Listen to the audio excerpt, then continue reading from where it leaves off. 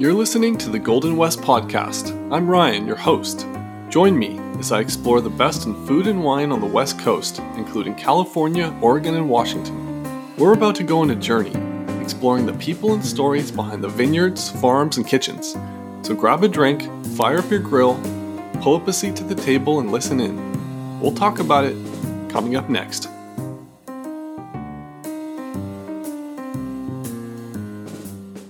Today's show is brought to you by the hardcore wine dudes at First Bottle Wines.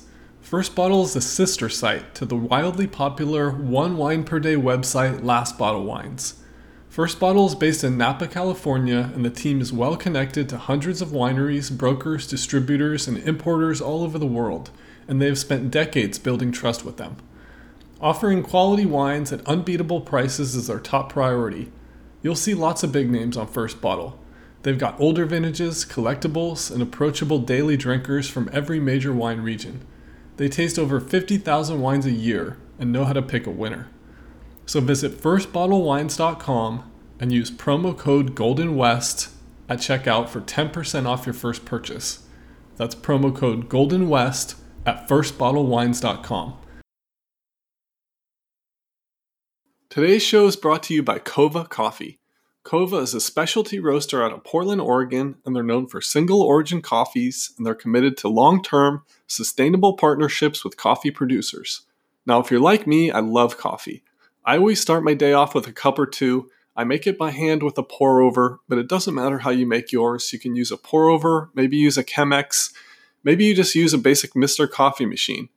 It doesn't matter, but what does matter is the beans. You don't want those burnt, over-roasted corporate coffee beans that you find in the grocery store, and I don't even bother with that store brand stuff. So here's what you do. I'm going to make it really easy for you. Just go to covacoffee.com, that's C-O-A-V-A, coffee.com, and use our promo code, GOLDENWEST. You'll get $5 off your first purchase. Do it now while you're thinking about it, and your coffee will show up at your doorstep as soon as you know it.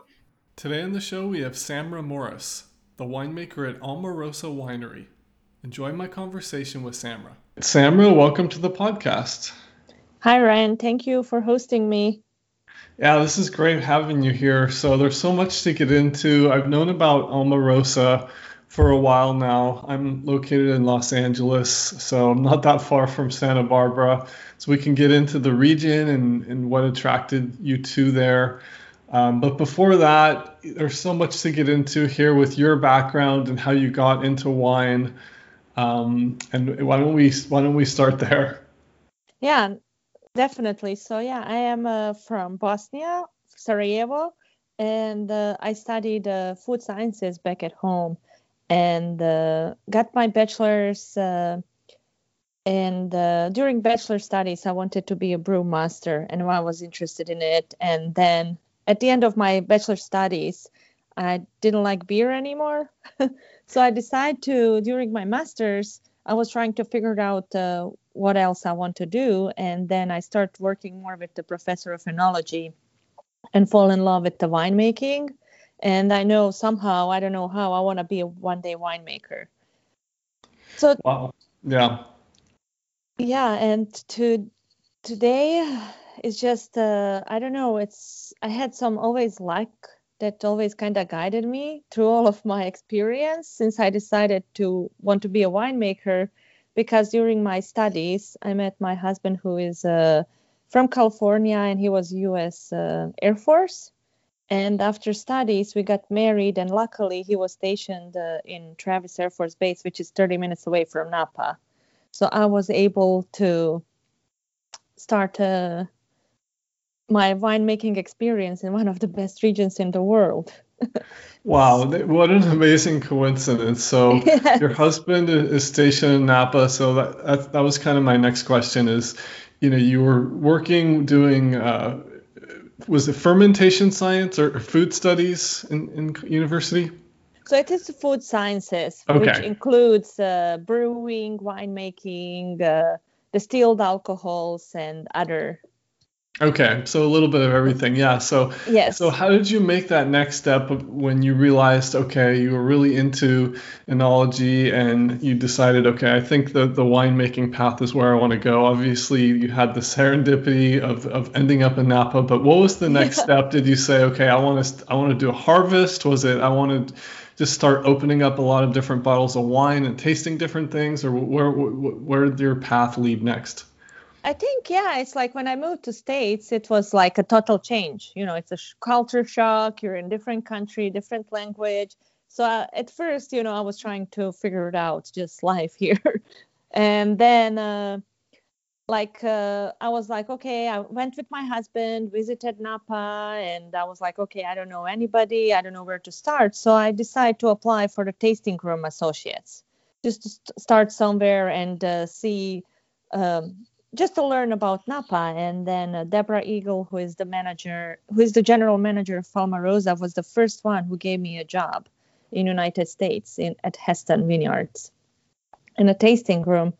And that's how I start learning a lot about Napa. And at that moment, I was like, okay, I'm gonna do harvest and vineyard internship. So I did a vineyard internship with Saint Superi, and then Heston. While I was working at Heston, Thomas Rivers Brown is the winemaker, and that's how I met Thomas and asked him to do the harvest, and he gave me opportunity. Wow. And is that the Heston tasting room that's in Yountville? I've actually seen it there. I'm not sure if that's a newer one or if they have an older one that you worked at. Yeah, that's the newer one in downtown Yountville. It's a Okay. beautiful Okay. building. Yeah. And so what was your first harvest like at St. Superi? Was it something where you just dove right in and you were loving everything, or were you thinking like, wow, this is just a lot of cleaning and that type of thing, like hard work, or what was your initial thought? So my Saint Superi was in a vineyard, and Oh, my in the vineyard. harvest, Got it. yes, Okay. and the harvest was with Thomas at the Mending Wall. And yeah, it's like I kind of, with the studying winemaking, and I kind of understood like what's gonna happen. But once when you come to winery, and it's like, oh, okay, there's a lot of this. There's so many different things that they don't teach you in a book always.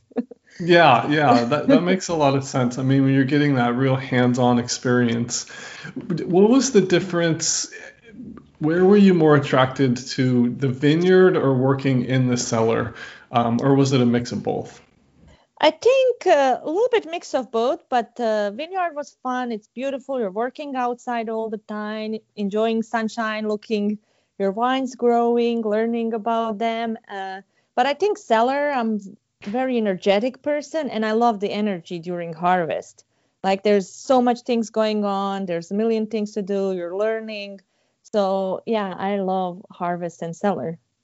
Yeah, I saw in an interview where you were talking about something being about the queen of pumpovers, Oh yeah. where so maybe you could just talk a little bit about, or we can get into punch downs and pour overs and things when we talk about a little bit of some of the winemaking process here in a minute. But your first experience there working with Thomas, and he's known for having certain protocols and procedures, and every winemaker is different. But what were a few Yes. of the takeaways that you kind of realized after going through that process with him and his team? Yeah, I think yeah, they gave me that name because when I first started with them, they're teaching you, of course, every aspect of the starting with the crushing, and we're working on crush pad. And then when I start working, all of my coworkers were like, "Oh, nobody likes pump overs," and I was like, "Oh, I can't wait to see what is that." And I just loved it because at that moment I learned the most about the wine. I actually see how fermentation goes, and I love the Mhm. tasting and seeing all the aspects. So yeah, that's how I got my label.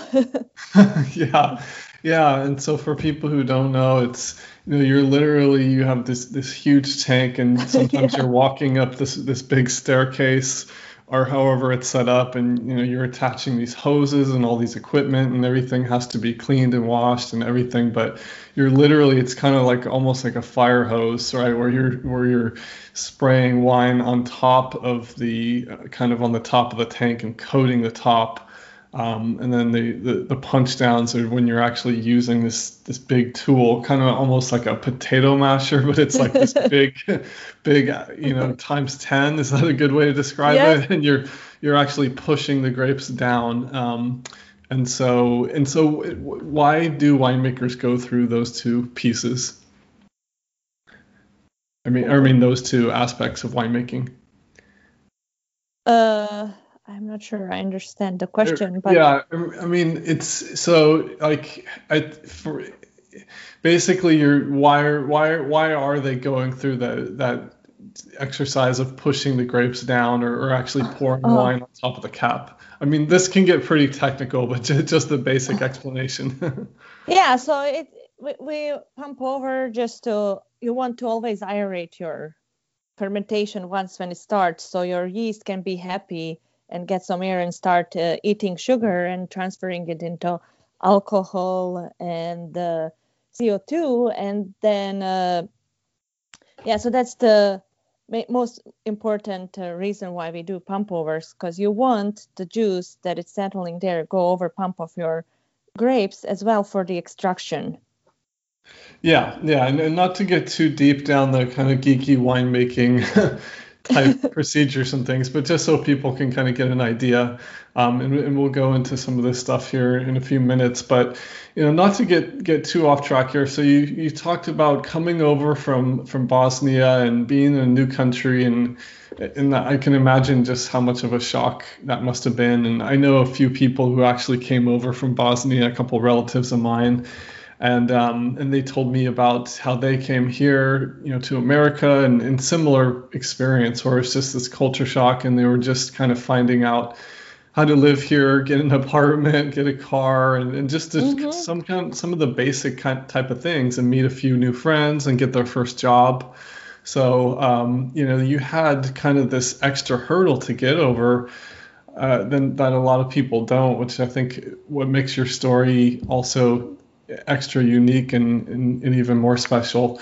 So you're here in Napa. Your husband is stationed there nearby, which is great. And you talked about the first few jobs.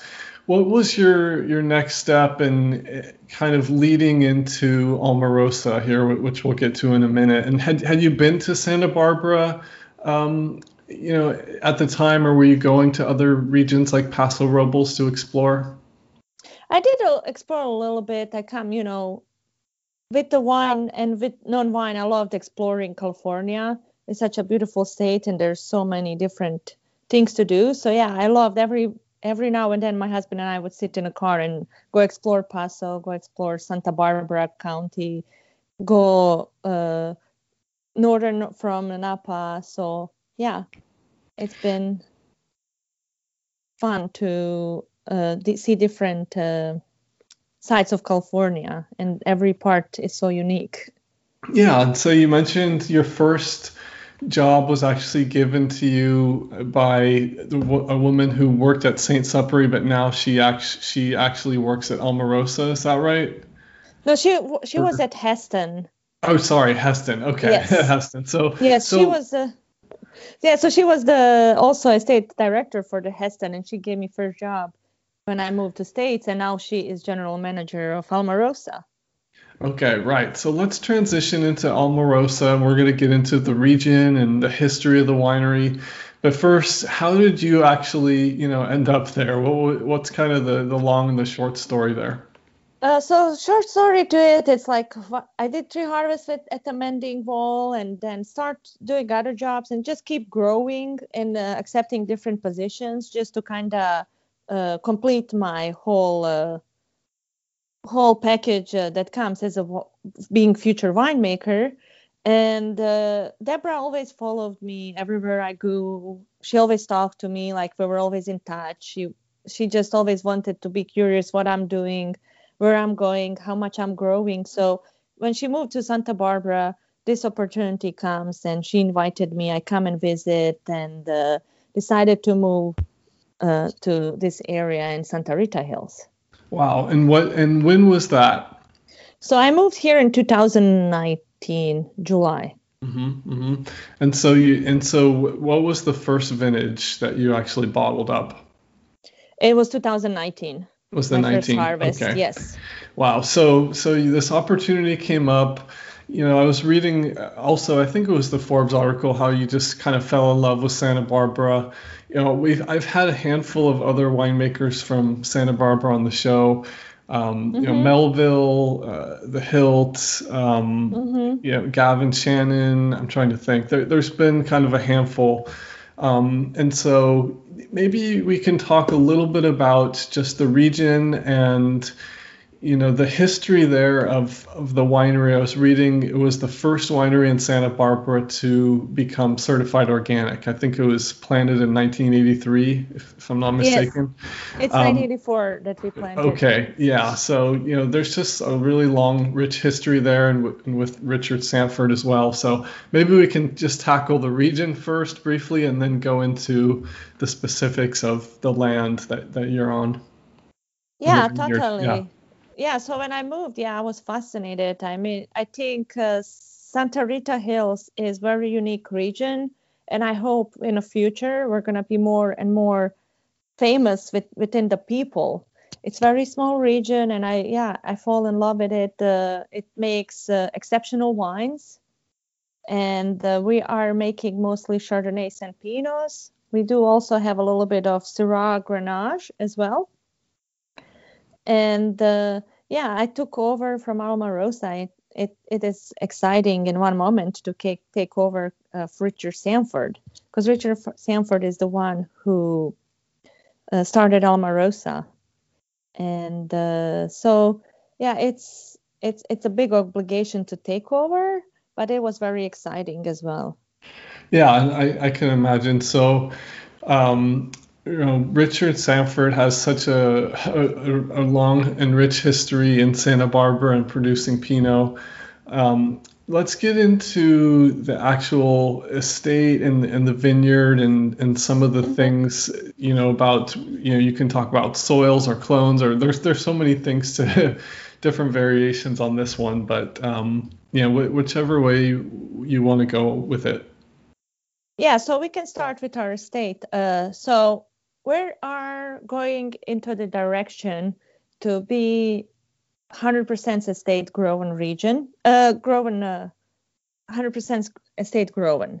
So our owners, Bob and Barb Zorich, purchased the property from Richard in 2014.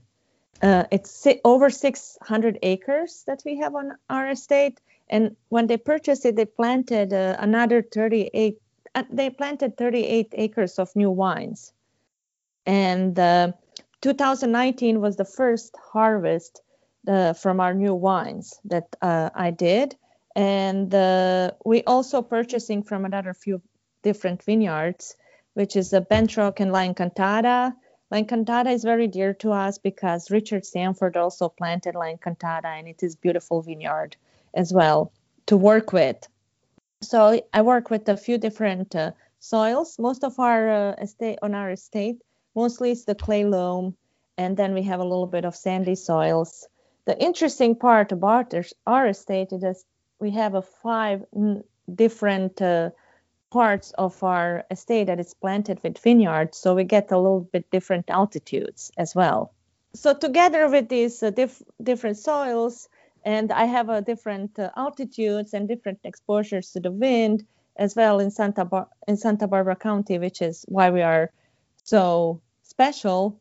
And we also have different clones, especially for Pinot Noir. We have 5 different clones on our estate that I work with. So that whole package gave me opportunity to play in the cellar and make Santa Rita Hills and also our estate vineyard from our estate.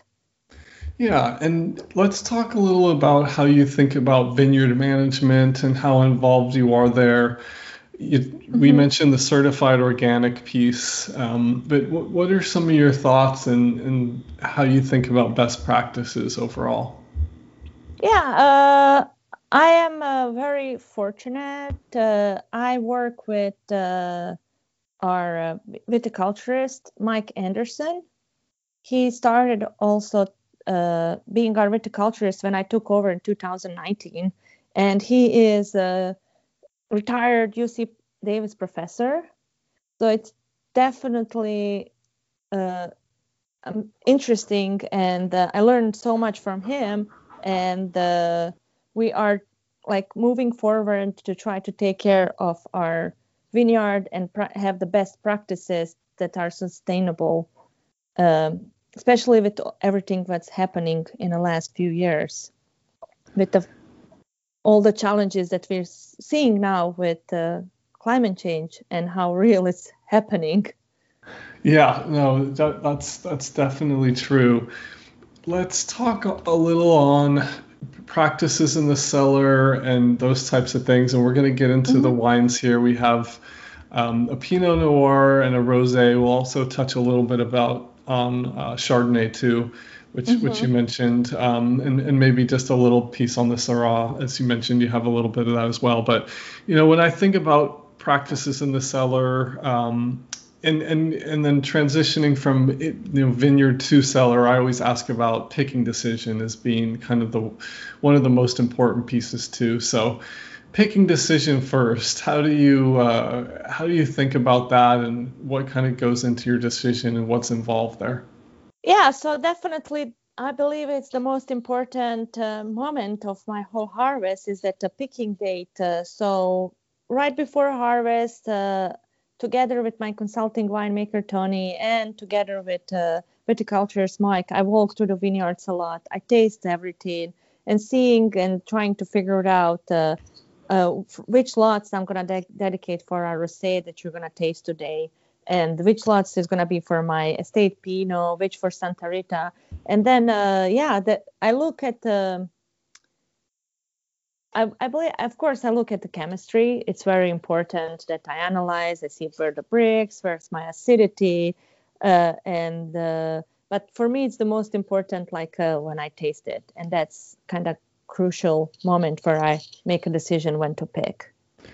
Yeah, and that makes a lot of sense. I've talked to some other winemakers in the past where they talk about kind of tasting and looking for seeds in the grapes and having like a certain taste where it's not going to taste the way a lot of people think that Exactly. it would. So maybe you could just describe that for people listening who haven't actually tried a wine grape off the vine. Yeah, I would. I hope I can describe it, but I don't know. I think it's just that's what makes us winemakers special, I guess. Because we I always tell my husband, and I was like, yeah, this is wine. He will look at me like, what? I don't get it. I was like, well, I guess that's why I'm a winemaker.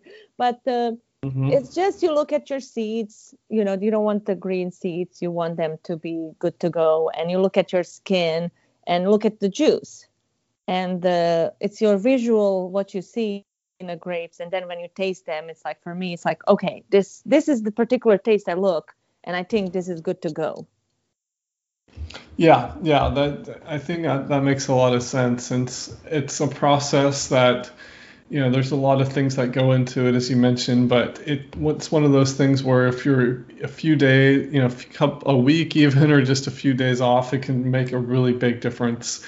Are you targeting a certain amount of bricks, or do you use any type of tools, or is it just kind of going on taste? So yeah, of course, I'm targeting certain type of bricks for all the different bricks are, of course, for rosés different bricks. Then it's for my Pinot and for my Chardonnay. Yes, of course, you always have in your mind targeted bricks together with your taste.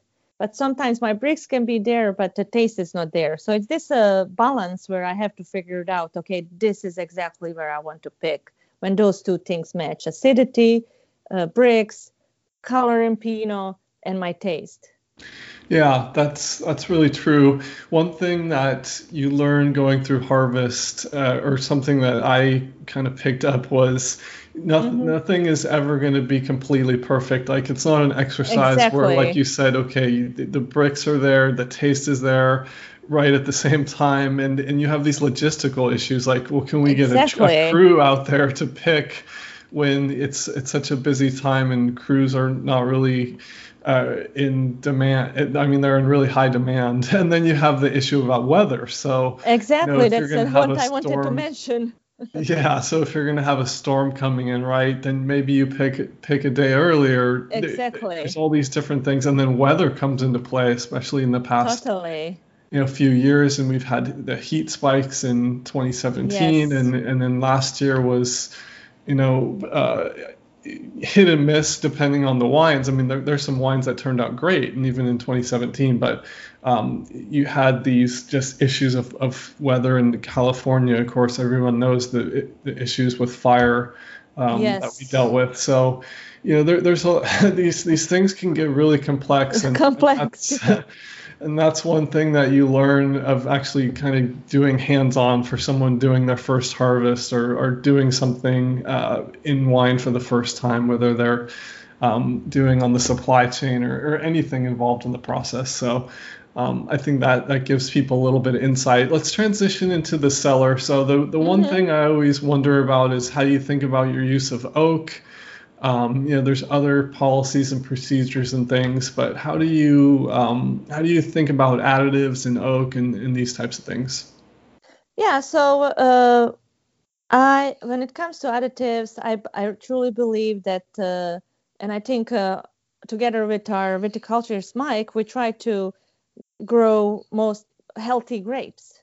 When we have good healthy grapes, when we bring them in cellar, I don't want to manipulate them a lot.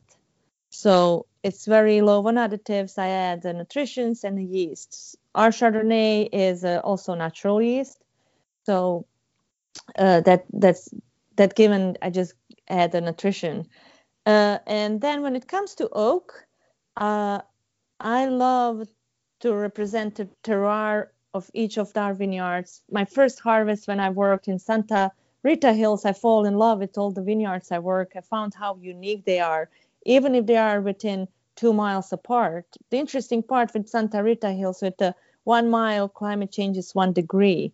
So working with these little unique vineyards with little microclimates gives me just opportunity to be amazed with this region, and I found the uniqueness. So I'm using around like 30% on average of new French oak. And by the lot, when I decide, everything happens in cellar during harvest, everything is fermenting, and I make decisions. Every year is so unique, so different. When I taste the wine, how much oak regimen I want to do on that particular lot. Yeah, I think that gives people a little bit of insight into how you think about things in your process. Mm-hmm. Sometimes I think about oak being an additive, where it can be complementary, of course, and enhance the wine, or it can be overpowering, and always finding that right balance. Exactly. I think is what winemakers usually strive for. And you talked about growing the best grapes, and so you don't have to have a lot of extra additives and things. No, Um, of course and not. so I think that's also something that I think it's kind of intuitive. Like for me, when I first started learning about wine, I was, you read about kind of more natural wines, and you read about certain Yeah. additives that can be used. And then you kind of come to the realization that, yeah, I mean, it kind of makes sense when you grow the best fruit, or you try to Yeah. use the best practices, or whether it's organic, or other types of things, then you're going to have a good quality grape that's probably going to, produce wine. And then you talked about the, was it supplements? Sometimes Yeah. people refer to them as vitamins or nutrients. Maybe you could just touch on that briefly, because I think there's a lot of confusion in the wine space for people who are new or who don't know a lot about it. And that's something that I learned about as something that can not enhance the wine, but either stabilize or kind of help it along. That's not really kind of something that's detrimental to the process. Yeah, totally. So I have to say, like, first, when you are a small boutique winery, of course you are focused. When you're making high-end Pinots, everything is gonna be, you know, mostly natural. Mm-hmm. and fermenting in a 1-ton bins, so everything is like detail oriented Yeah. in a winery. And yeah, so nutrition is I see sometimes people get scared and still it's like it's just yeast needs energy, right, to start eating sugar and to transfer it into alcohol. It's like us, we need energy, we need some food, we need some nutritions to work. So I would Yeah. say it's the same, like it's a little food that we give to yeast to be happy and do its work. So let's start out with the Pinot Noir first, El Habli. So the Yes, 2019, I believe this is the first vintage that you actually bottled. Is that right? that is correct. And So I yeah, and that I is saw my. here in the notes that you have the designation of being the first female Bosnian winemaker in California. Is that also correct? Totally. I think I'm the first Bosnian, and it just happens to be female, and I'm very proud of it. Okay, yeah. So wow. So it's first Bosnian winemaker, and what an accomplishment and achievement, and an interesting fact for people as well. So this must have been a really special bottle for you to be able to bottle up, as being a head winemaker, your first wine and making this amazing Pinot. What Before we get into the wine, what was that Mhm. experience like for you? Oh yeah, I think when I did the harvest as a being head winemaker and making my wines, I thought that's the most excited moment for me. But then later on, when I bottled all of my wines, when you actually see them in a bottle and it's like, oh, this is going now on a table, and so people share and drink my wine, was like the most exciting moment in my whole life. I was like overwhelmed, like with happiness. I think just it's like, oh, my wine is actually in a bottle. Yeah, I can imagine just the how proud you were and the achievement there, and that's one thing that people, once you start learning more about wine, people start to understand just the amount of labor and intense Yes. work that goes into wine, and then just you have the length of the growing season and all the things around that, and then like you said, we went into just the picking decision and leading up to harvest, and then after Mm-hmm. harvest, that's really when the really hard work starts. Yes. And then you have this kind of relaxing, maybe not relaxing period, but kind of downtime after, where you're doing other things like doing marketing and coming on with this podcast to tell Yes. your story and things like that. But you finally Yes. have this finished product that a lot of people, they pop the cork and they just kind of think that, oh yeah, I mean, like, they're enjoying the wine, but you don't think about just the all the things that go into it. Is that something that obviously you're coming on to tell your story, but when you talk to Mm-hmm. people, is that something they're surprised, or maybe they gain a better appreciation for it? I believe so. I think sometimes, as you say, people just, open a bottle and they look, oh, this is beautiful bottle, you know, see and then, just pour, and this is good wine. They don't realize it's like how much. So every time when they ask me questions, I found it interesting, or when they come to cellar asking me, what is this? What is this? Like looking at the pump. It's like, why are you using this? Yeah, it's always, I try to explain to people how much, not just myself, how much passion people in the vineyard, every day who goes through the rows and make good decisions. All the people in my team in the cellar, how much passion and how much hard work and sweat you have to put in this bottle, and later on, how much with the marketing. And it's so many different levels that when you drink that bottle are put in together, and so many hands that bottle goes through. Yeah, and so Almarosa has some beautiful tasting experience as well, and a wonderful website. So we'll talk about Yes. that here at the end, of how people can interact and go do a tasting and see the winery, etc. But before that, let's Hmm. jump into these wines. So the Pinot Noir first. So the El Habli, this is the 2019. Hmm. Talk about this wine and some of the specs here. We'll have a link in the show notes so people can kind of follow along and see the wine here on the website. But let's hear about it from you. Yes, totally. So it's very special wine for me. Not just that it's my first wine in a bottle, it's actually the first harvest from our estate. And it's the first vintage that we are 100% estate driven winery. So that bottle is from our new wines. It includes a few different clones in there. And what I love about our estate vineyard is that it has that nice red berries fruits to it. But also what I love about it is has nice earth and herbal notes to it as well. Yeah, and this is a beautiful wine. And one thing when I'm drinking this wine, I think about is just the different microclimates that you talked about in Santa Rita Hills. So you can have, a lot. I've tasted a lot of different wines from Santa Rita Hills, and they really are different in a lot of different ways. They have kind of that seam that runs throughout. But you mentioned the microclimates, and that's something I'm always trying to pick up on was it something from a little bit of warmer climate or looking at the soil types and those types of different things. So I think that's one thing that you're never going to get bored by drinking wine from Santa Rita Hills region because there is so much diversity there. No, totally. That's what makes us so interesting region. And yes, so our El Hable vineyard is, I would say, a little bit warmer vineyard than I work with the other vineyards. So you can see has a little bit more complexity. But on the other side, it's a very vibrant Pinot. And that's what I try to achieve with our Pinots, to be this vibrant Pinot, nice complexity. On the other side, very elegant. And it's representing our estate vineyard and the soil that this vineyard give us.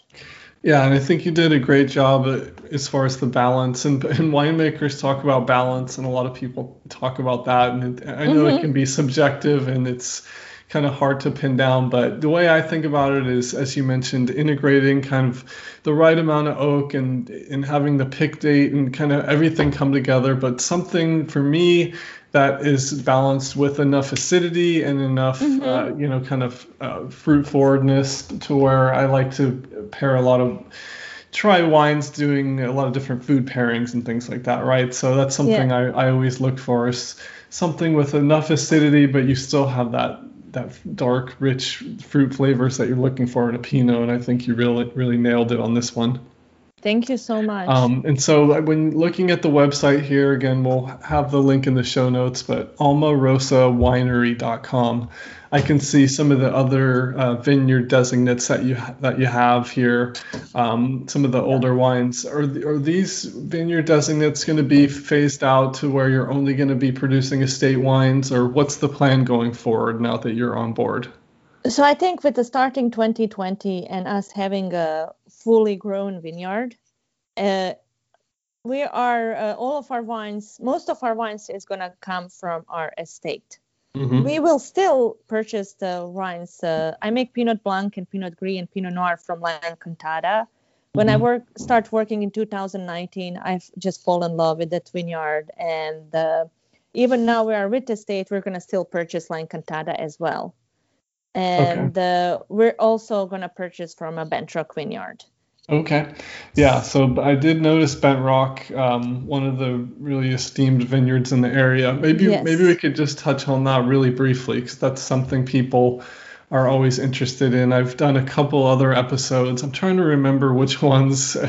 Forgive me for the other guests, but Dragonette, Gavin Shannon, I believe. There are a few other ones that I did that purchased fruit from there as well.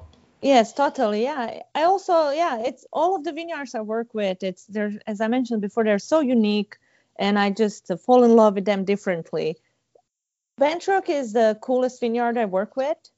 So it's closer to the ocean, gets a lot of free wind from the ocean. And also, as I mentioned, comparing to our estate vineyard, a few degrees cooler on a daily basis. So yeah, I love about that wine. It gives you I would say similar to El Hable. It has that fruit to it, nice, but it's not like overpoweringly fruity. It's like you have a little bit of a chalkiness to it when I tasted that I love in that particular Pinot Noir. Okay, yeah, and that's something people can look forward to and check out on the website there. As you mentioned, a little bit more of a cooler climate, so you're going to be getting something different from the El Hable. Let's get into the 2020 Grenache Rosé, which is sourced from the El Habli Estate Vineyard.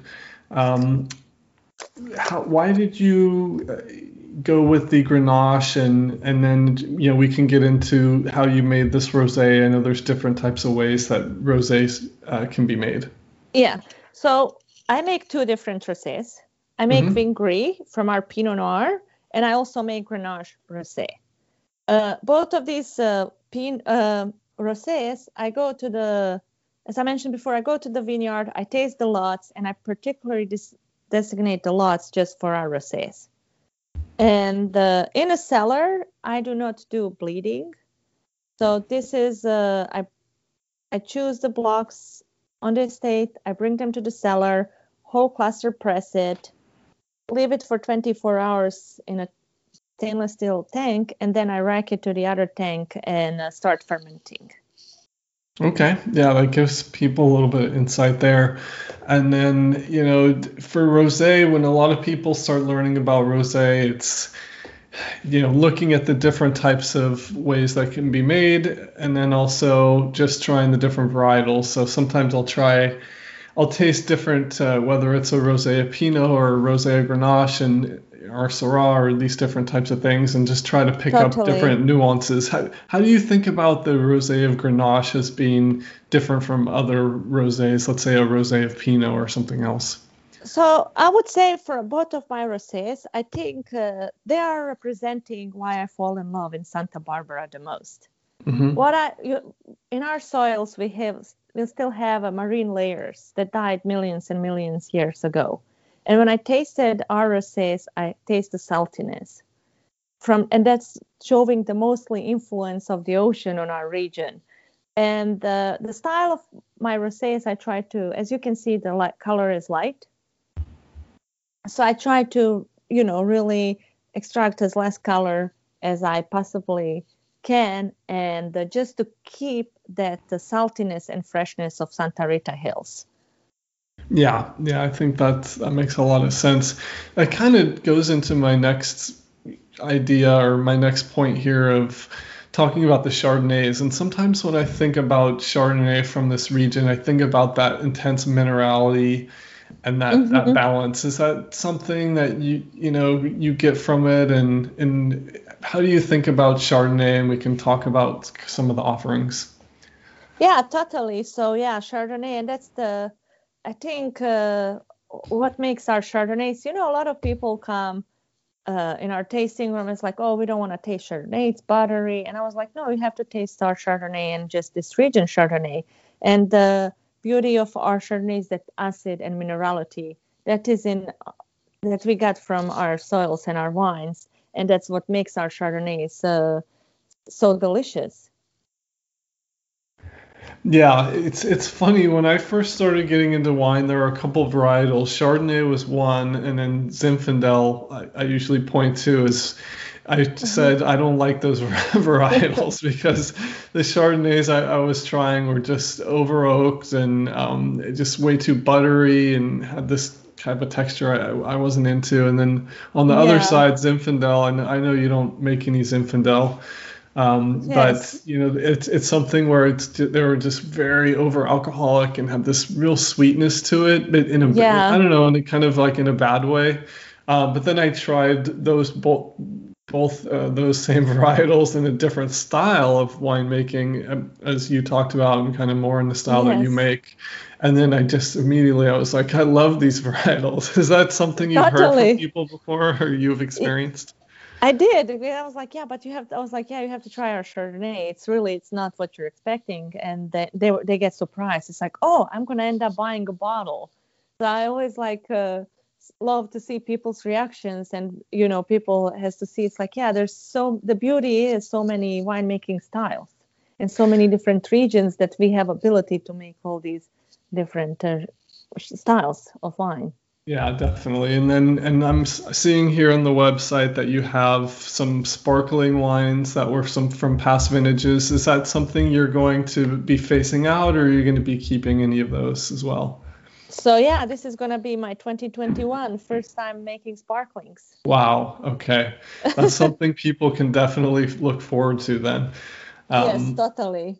and then do you have any idea of what type of varietal or style that's going to be?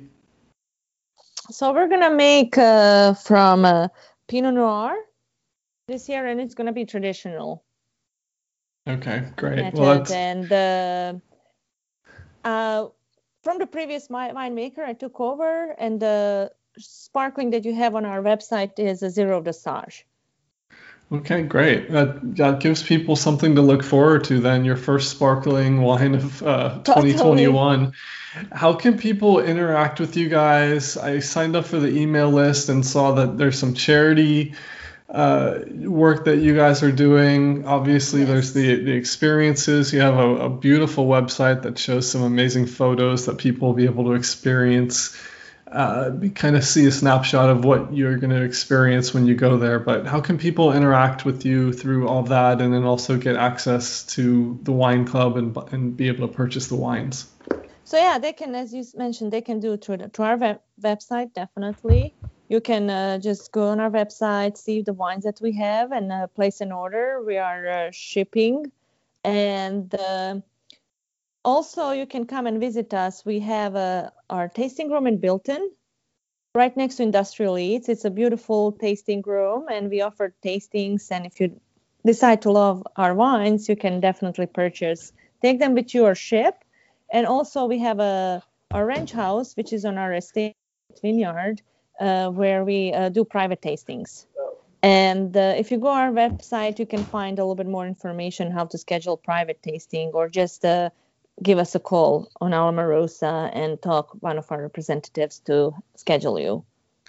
Great. And lastly, I always wrap up with just a few fun questions. So first any different wines you've been drinking lately, or any types of food and wine pairings that you specifically like, with whether it's Pinot or Chardonnay or Rosé and things like that?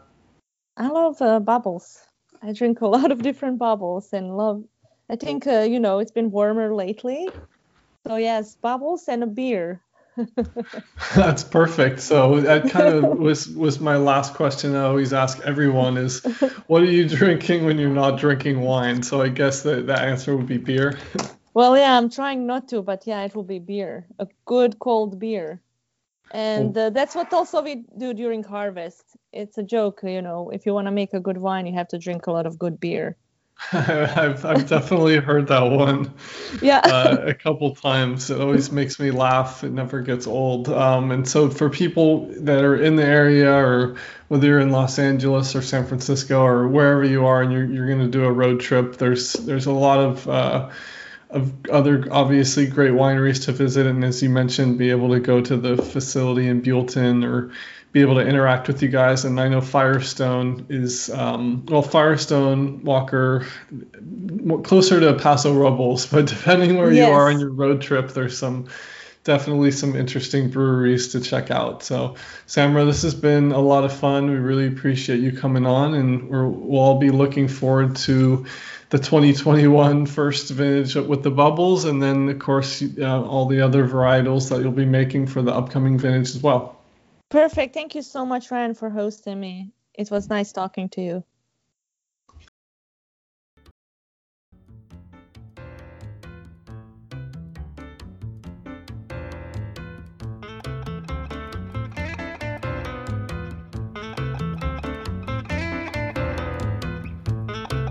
Thanks for joining us today. If you like this show, we encourage you to tell a friend. You can support this show by subscribing to our email newsletter for just $5 a month. Find it on our website at goldenwestpodcast.com. In it, you'll find unique bottles from both popular and undiscovered winemaking talent, among other things. If you have feedback, find us on Twitter at goldenwestpod, or you can email us at goldenwestpodcast@gmail.com. As a reminder, all opinions expressed by guests are solely their own and may or may not reflect the views of their employer or any other affiliated entity.